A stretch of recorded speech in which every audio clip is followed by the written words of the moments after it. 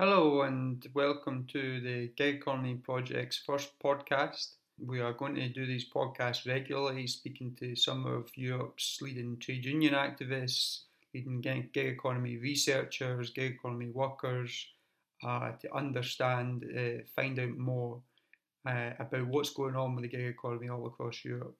If you don't know already, the Gig Economy Project is a project of the Brave New Europe website, and we seek to build a network of people across Europe, of researchers, organisers, workers, about the gig economy, about what's going on in the gig economy, and about gig economy struggles and to advance the cause of gig economy workers.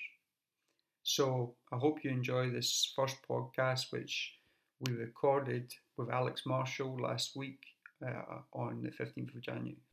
Okay, I'm joined here by Alex Marshall, who is president of the IWGB, which is the Independent Workers' Union of Great Britain.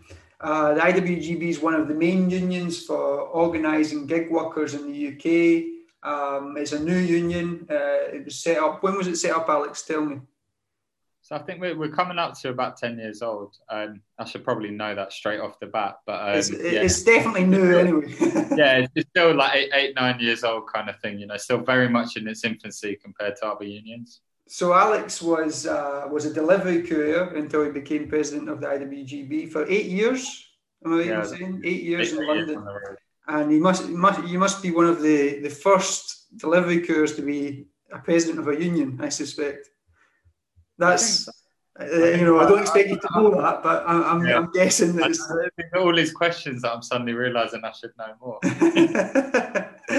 So let's start off with your eventful 2020 then, because it started with the pandemic, obviously, and you were a courier during the pandemic for the Doctors Laboratory in London, and we did an interview. The Gig Economy Project did an interview with you then, and that was quite an experience because.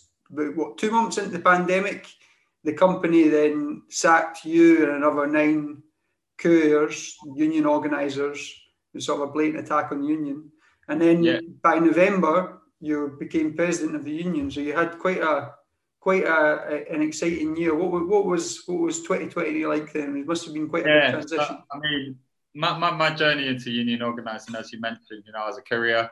Was someone not with a trade union background. I sort of, fell into it through kind of being exploited through the gig economy. I was sort of signposted to trade unions as I sort of exhausted all the options individually to try and improve my sort of terms and conditions that I was working at various different courier companies in London.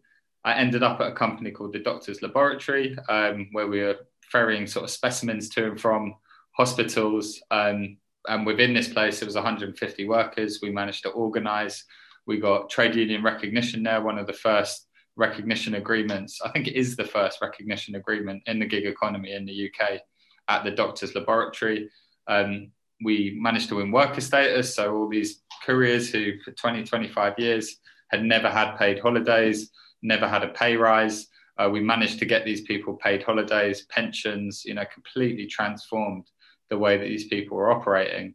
And obviously, while this was going on, I was irritating the hell out of the CEO and all the sort of management at the company. So I wasn't their favourite character.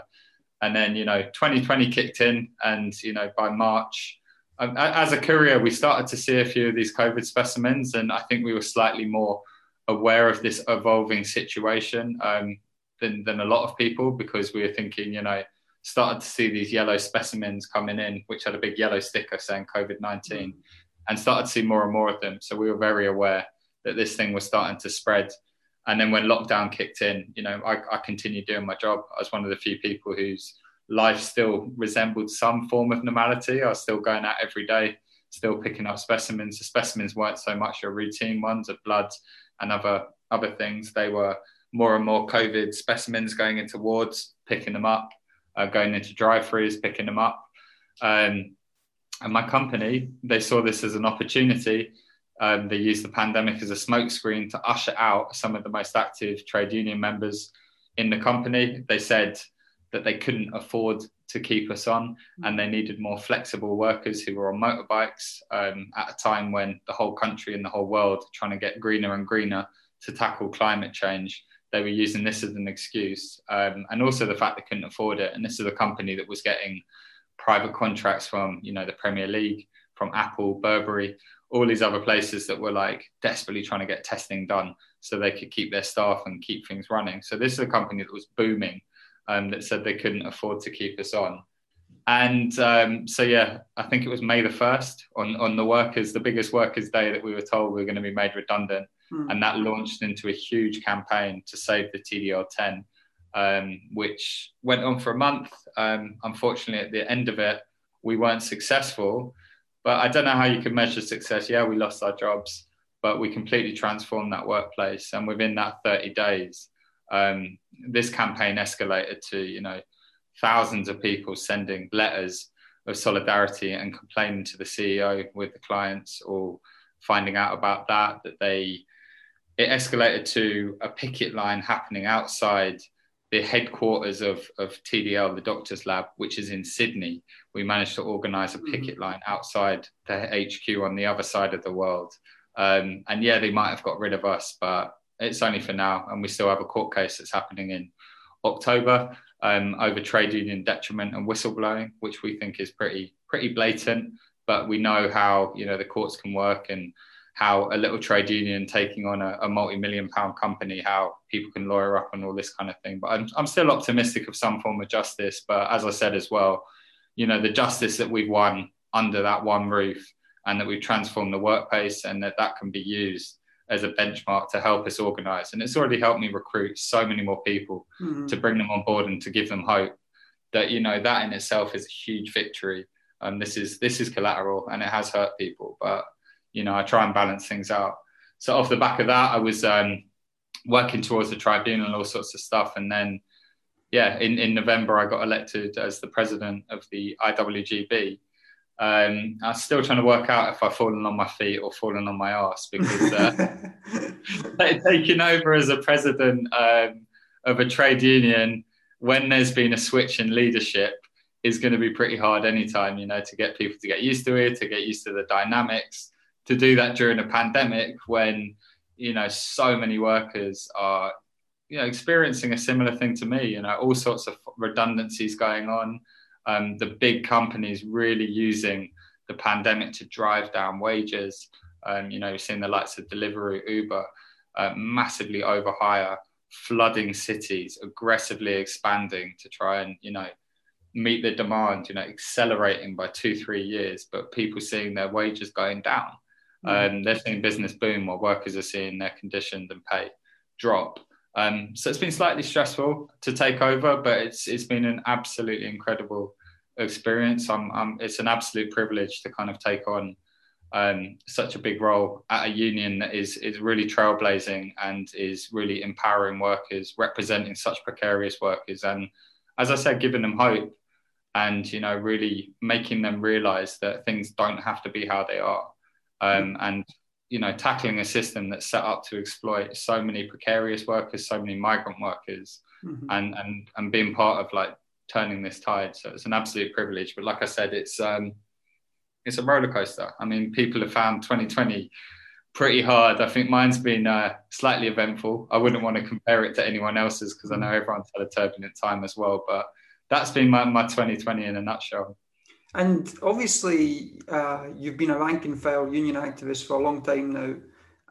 Do you think that's important that leaders of unions come from the base and know the experience of the modern workplace, the experience of the gig economy? I mean, there can't be many union leaders who have been worked for these big digital platform companies, and worked in this model, this gig economy model of working. Do you think that's important that as there's kind of a new generation of trade union leadership, that's kind of reflected that experience? I mean, I think it's definitely important. I don't think it's necessarily essential. I think it's hugely helpful when I'm organising that I've had that journey, that I've had that experience, and especially when you're trying to talk to people and trying to get them to take a leap of faith.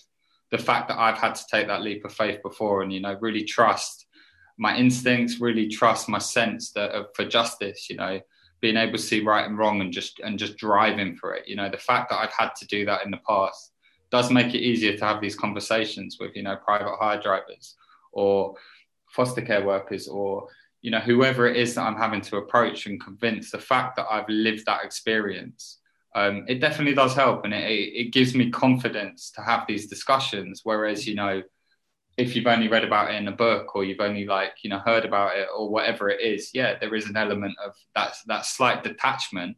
But I'd never put that down, you know, because I think the most essential things you need to have is that desire and that passion for that justice, and to be able to help the workers. And, you know, different approaches work with different people. You know, my sort of rough and ready approach might work with workers in the gig economy who have to be incredibly aggressive, because these billionaire companies just completely slam the door in their faces. So we have to be creative. We have to be aggressive. But in other workplaces, this might not work as well. So there might be a different form of leadership that might work there. But what I'm finding at the IWGB is that, you know, myself and Henry, who's the new general secretary, who, you know, just a decade ago, or less than a decade ago, he was a cleaner, working in, you know, one of the universities in London. And I think the coupling of us together, it works really well, because we know where we've come from and we know the raw experience of the workers, and we can really feel their pain because we've been there. And, you know, our desire to organise and our desire for justice isn't one that's come out of, you know, this would be an interesting thing to get into. It's come from necessity to survive. You know, organising was a survival thing, so I could keep doing the job that I wanted to do, but I couldn't pay my bills. And it's exactly the same with Henry. And you know, we dragged so many people with us to do that, and we had incredible victories along the way. And I think that's definitely like the fuel to our fires. But, you know, we're still learning so much from other people, from academics, from, you know, other workers, from people from completely different fields. You know, it's not like we have this idea and we put our blinkers on. But for me, it's an incredibly important part of my journey. And it does give me confidence and it does give me faith. And it helps me drive on and talk to workers. The IWGB is quite a remarkable union, and it is mainly low-paid workers that are members. I think I'm right in saying a lot of migrant workers as well that are members. What is the organising model of the IWGB? What is the kind of the way what can you imagine other countries in Europe are thinking? Could we set up a new union like the IWGB? What would you say is the kind of the model that you guys have? So, I mean, I think the IWGB, some of the areas in which we're organising, you know, the cleaners, the private hire drivers, the couriers, you know, the delivery workers, these are areas that, you know, in the past were thought of as unorganisable. And that's why it was almost like I wouldn't want to say gap in the market, but it was definitely a gap in the sort of trade union movement where things weren't really happening. And the IWGB kind of slipped into these positions and not only started organising, but started getting some really big victories, you know, ending outsourcing, you know, getting recognition agreements in the gig economy. Like, these are absolutely huge. And, you know, they put to shame a lot of, you know, the bigger unions that have been organising in other industries. And that we've not only done that in places that people thought you couldn't organise, but we've done that in a way where we've got these huge victories as well. And we're building density. And the union's growing on a week by week basis. But in terms of like what the model is, I guess it is sort of harping back to what I was saying earlier, that it is that need to be radical, and it is that need to be aggressive. It's that need for direct action. We do a lot of casework, but a lot of what we have to do as well is kind of empowering members. It's kind of, you know, enlightening them as to, you know, what their rights are. What they can do in the workplace, and all these kind of things that I guess with the IWGB, we start from a little bit further back than a lot of members, because we do have these migrant workers that, you know, might not be from the UK, or, you know, their language English isn't their first language. So we have to like really get in there and sort of, you know, explain to them that they can, you know, unite and they can win, and they don't just have to accept, you know, these really low paying conditions that they're having to sort of, you know, endure. I guess that's kind of the model. I mean, as the union's grown, it's become more and more eclectic with the people we represent. We now have yoga teachers, as I mentioned, foster care workers, game workers, charity workers branch. It's, you know, and we've got other branches starting to form in our holding branch as we're attracting people from different industries. But, you know, the common theme in any trade union is exploitation. So there's always that solidarity between the branches, but there is still that common theme with a lot of the branches of precarity of work, of bogus employment status, you know, people being told they're self-employed when they're taking less days off a year than an employee. So there are definitely common themes. We've definitely organised in areas that have like little to no trade union representation. But what we're seeing more and more is people coming from fields where there is conventional trade unions maybe already organising there, but they're seeing that we're doing more, and they're attracted to that with the direct action and that kind of no holding back and just going for glory and going for what people deserve. Yeah, and in terms of the gig economy specifically, I think about 1 in 10 workers in the UK now are in the gig economy. Obviously, internationally, there's been, I don't know how to put it, like there's been different things happening. So in California with Proposition 22, where, you know, Uber and Lyft, these big platform companies, spent a record amount of money to force through this referendum victory. That was a kind of blow. On the other hand, you see in New York, for example, they've forced Uber to actually start employing workers on proper contracts. So it's, I don't know what you think about the kind of where you think the gig economy is going, you know, what direction, because it's obviously it's quite a new thing still. It's evolving in terms of there's lots of court cases going on in many countries, you know, challenging these companies in terms of the legal obligations. What sense do you get about where the gig economy is heading? So I mean, like for me, it's quite important to stress that, you know, in the UK or as the IWGB or just me personally, you know, we're not anti gig economy.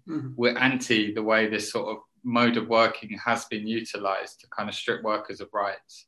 You know, we don't agree that flexibility has to come hand in hand with zero rights. You know, we believe that it's the way that people are, you know, utilised by companies, the level of like stringent control, all these kind of things that mean, yeah, these people aren't independent contractors, they're actually workers. And in the UK, we have this middle classification of worker where, you know, you remain self-employed, but you do get, you know, pension, you get minimum wage, you get paid holiday, and that there are those securities that you can have. So you can kind of have that middle ground.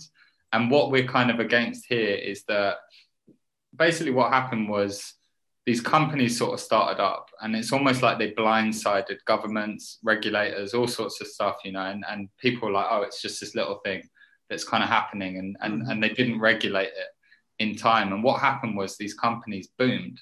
They absolutely skyrocketed. And it's like somehow they managed to do that without the governments or anyone like picking up on it. And now they've become so powerful that, you know, we're seeing stuff like in California where even like, you know, if there are things passed in court and these huge court victories, they're still managing to spend enough money to bend the rules to suit them, to bend the rules to get workers to shoot themselves in the foot and sell off rights that they've won.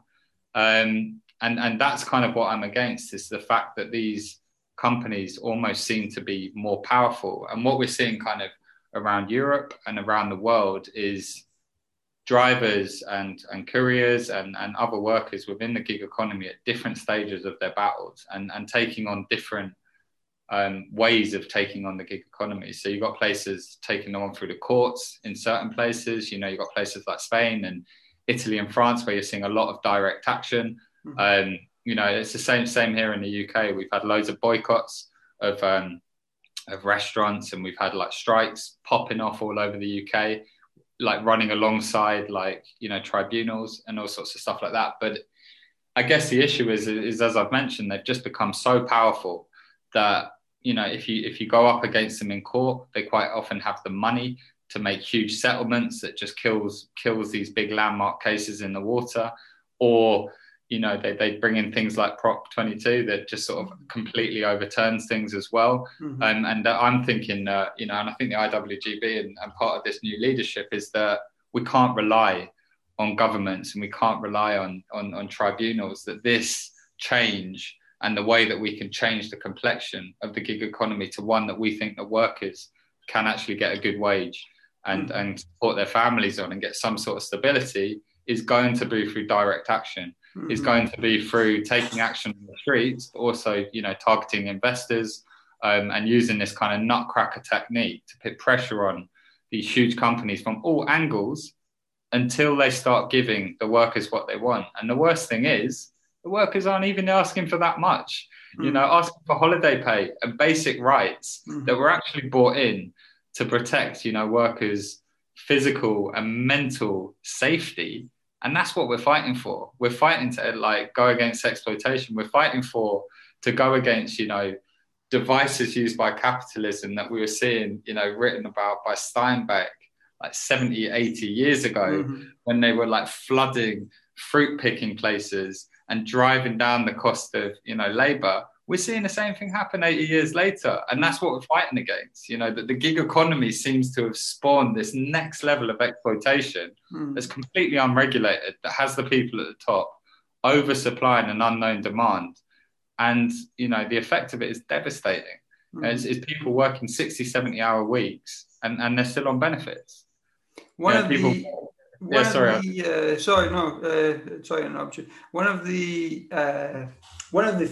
victories you've had last year was about the health and safety of gig workers in a court verdict in November, I think I'm right in saying. Now that came as a result of the pandemic and the situation that people were experiencing, as you say, working in unsafe conditions during the pandemic. You're back in lockdown now in the UK. What can you say about that? Is the court verdict is actually going to lead to any change, for gig workers in terms of health and safety and those issues? So I guess with that, the victory was that these rights should be extended to workers, not just to employees. Yeah, so it's a huge victory. The likes of Uber workers, that health and safety, that you can. The two main things of this victory was the right to PPE. So it means that these multi-million-pound companies like Uber, Deliveroo, Just Eat, it's not on the worker to be supplying themselves with PPE. It's on these multi-million-pound companies to make sure that their workers are getting the appropriate PPE to keep themselves safe. The other thing was that they could also refuse to do work if it's unsafe. So we're talking about, Uber drivers who would be picking up a passenger who'd be coughing away and would be too scared to say no to letting them into their car because they're worried about the negative rating. They're worried about all of these things, which could result in them losing the job. But this meant that they can now exercise the right to refuse something. And the reason for refusing it would be because, there was a genuine risk to my health and safety. It's massive that these rights have been extended to workers. It's crazy that these weren't, extended to workers in the first place, that you can't actually, that the responsibility of, securing PPE was left to a low-paid, precarious worker rather than the multi-million-pound company that they're working for. In terms of enforcement, it's the same old. It's, that they can pass these huge rules in court, that they'll just kind of sit there. And then it's kind of up to the unions and the workers to organise to make sure that they're actually being enforced, because the governments aren't going around and making sure that these companies are, making sure everyone's got PPE and all sorts of stuff. You're seeing people maybe getting fined on this, or getting told off entering a shop without a mask, but it's not because the company hasn't got them enough masks. It's because the worker hasn't managed to get one. So the onus seems very much still on the workers, and I think it is still left to the trade unions and everyone to kind of campaign and organise and make sure that these rules are being enforced, because it seems like, even if laws are passed, the multi-million-pound companies still get away scot-free unless you really show them up for doing so. And of course, the governments don't have access to the algorithms. They don't know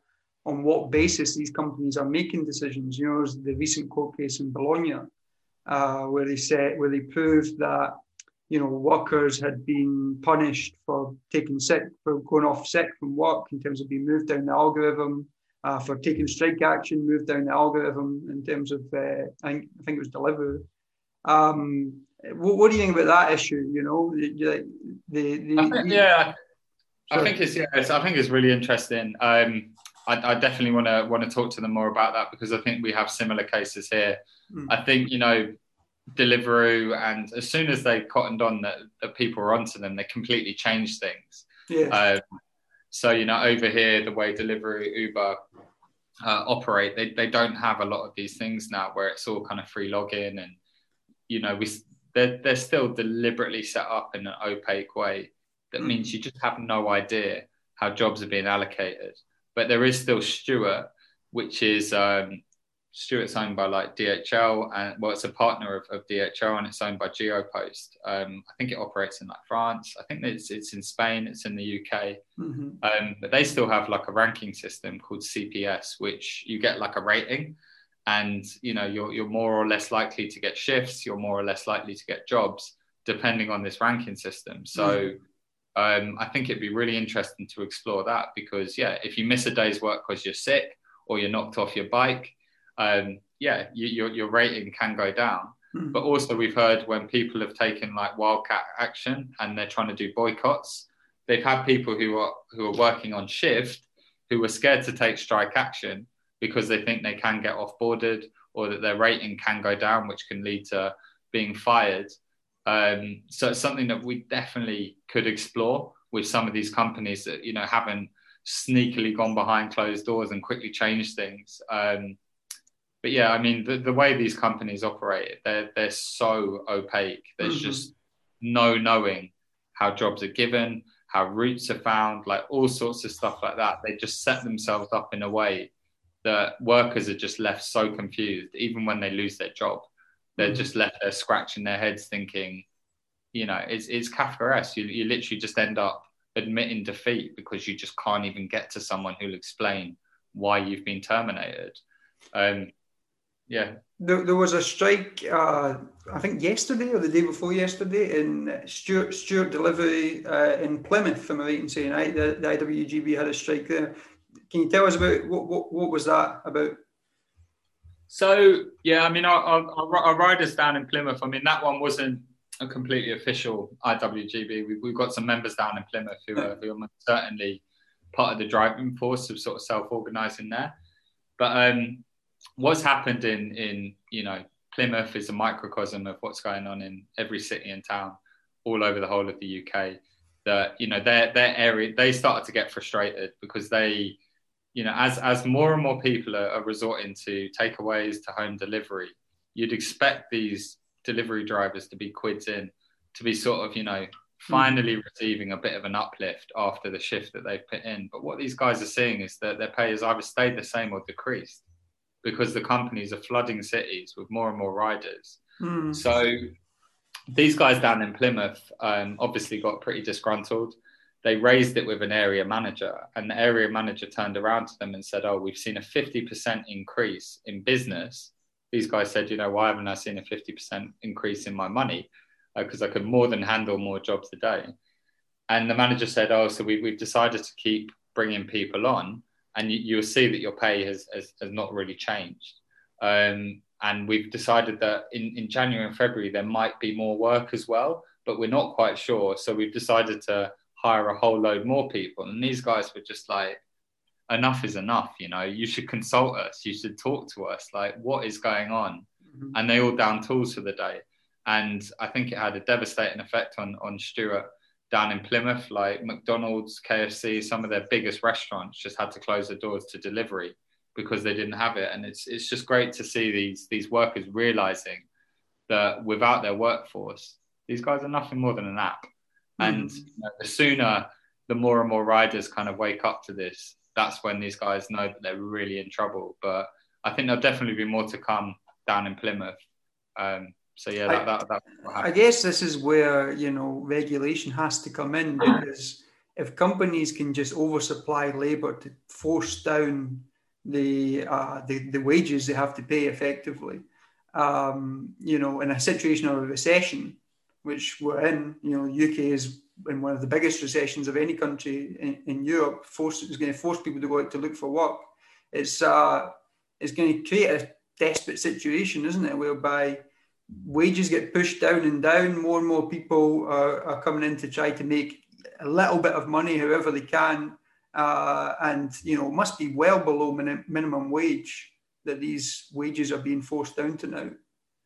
Yeah, I mean, like you said, it's crying out for regulation, but these companies are just licking their lips. Yeah. Something like a pandemic, it's absolutely perfect for them to prey on people's desperation. They do that anyway. They were doing that before the pandemic. They have a model where they'll offer a low price for a job and it will get rejected and rejected and rejected until someone's desperate enough to accept, £2 to go however far at whatever time of night into a dangerous place.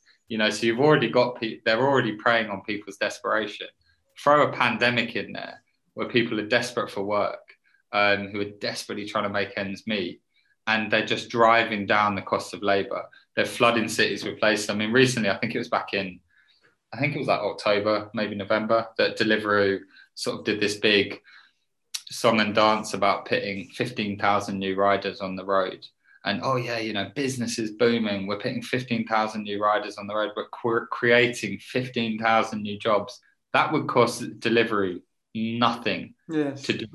It, all it means there's going to be more people standing around waiting for work. It doesn't mean anything to them. It costs them zero, but it looks like they're booming. And especially as they're approaching their IPO, they want to be giving off the impression that they're absolutely booming, that they're creating these incredible jobs and all this kind of stuff. So, yeah, I mean, it is the perfect storm for these companies just to aggressively expand, to keep preying on people's desperation, to keep driving down the cost of labour.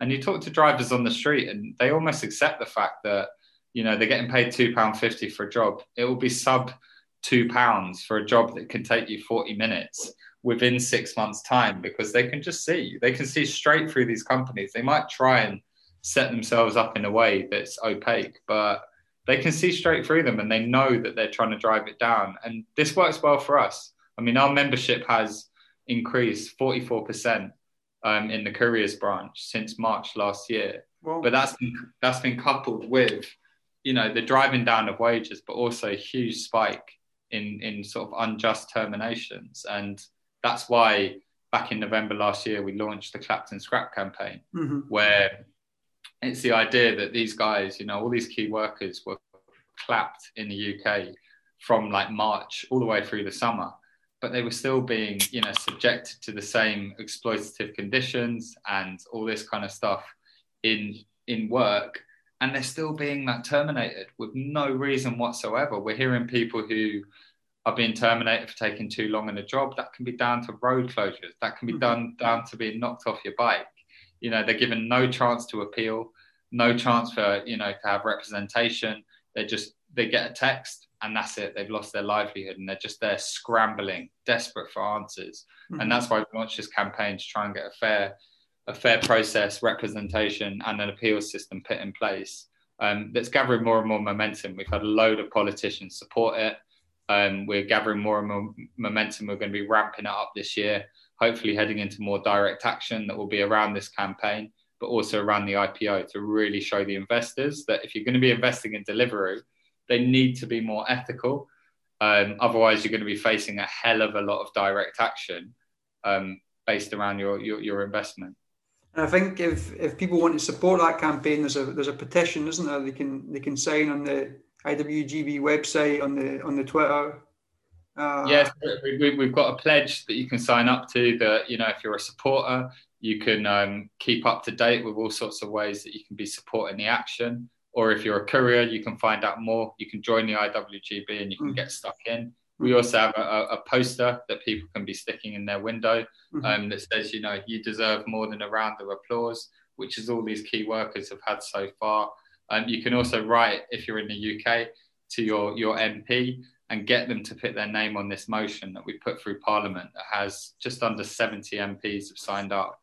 to demand a fair process for app-based workers. There's all sorts of ways that you can get involved. So you can follow us online. And as I said, 2020 was hard for a lot of people. We're going to make 2021 a hell of a lot harder for these companies. So. Excellent. Okay, the final thing, Alex, is I know from reading IWGB's work, from checking what you guys are saying, he's very interested in what's going on internationally. And obviously the Gig Economy Project, that's kind of why we exist, is to highlight different struggles internationally, to connect up what's happening in different countries. Do you think that's important, that there's a movement of gig workers internationally who are learning from each other, listening to each other, taking the best ideas from each other's struggles? Do you think that's something that's important for the kind of to generate this movement within the gig economy of organisers and struggle going forward? Yeah, I mean, definitely. I mean, these companies, I mean, the way that they operate is they capitalize on the fact that they're working in industries where you're incredibly isolated. It's completely fractured. There's no finite workplace, that you go out, you log on, you cycle around, you might see a couple of other people. It's not like factories and stuff like that, where you had a workplace where you're going in and out of every day. And what we need to do as couriers, whether it's just in the UK or if it's all around the world as well, is we're creating these kind of finite workplaces, whether they're WhatsApp groups, whether they're the gig economy, project, where all this information's in the same place, where people can go to understand this struggle is worldwide, that we can start organizing, that we can start bouncing ideas. And it's all about that worker unity. And it's so important for it to be happening all over the world. I mean, at the moment, there's different fights. As I said, there's skirmishes going on all over the world, whether it's over in Brazil, whether it's, in Spain or Italy or, the USA. There's all these things going on. And it's all, under the umbrella of exploitation. It's under the umbrella of, pushing for better pay and conditions. And it's how we can coordinate this struggle to really hit these companies. And only then will we be able to kind of get lasting change and kind of completely overhaul a system that at the moment is only leading towards, the rich getting richer and the poor getting poorer. But it's one that, arguably could work for the workers, the flexibility, the being out there doing an essential job that's been proven to be essential over the pandemic, that we always knew was essential, but we never really had the platform to say that. And yeah, I think, coordinated action worldwide is how we're going to hit these companies. I think they know it's coming. I think we're getting there. I think there's incredible momentum. I think there's great solidarity growing between different networks, different unions, all of this kind of stuff. And it's building nicely. And I am incredibly optimistic that we will get change and that we will make this a more sustainable, secure place for workers to be doing the damn good job that they do. So that was Alex Marshall talking to us last week. If you would like to get involved in the Gig Economy Project, we are always keen to hear from people across Europe and involved in the gig economy. You can reach us on our Twitter at project_gig, or you can contact me directly. I'm Ben Ray, the coordinator of the project, at ben.ray@hotmail.co.uk. Thanks very much for listening.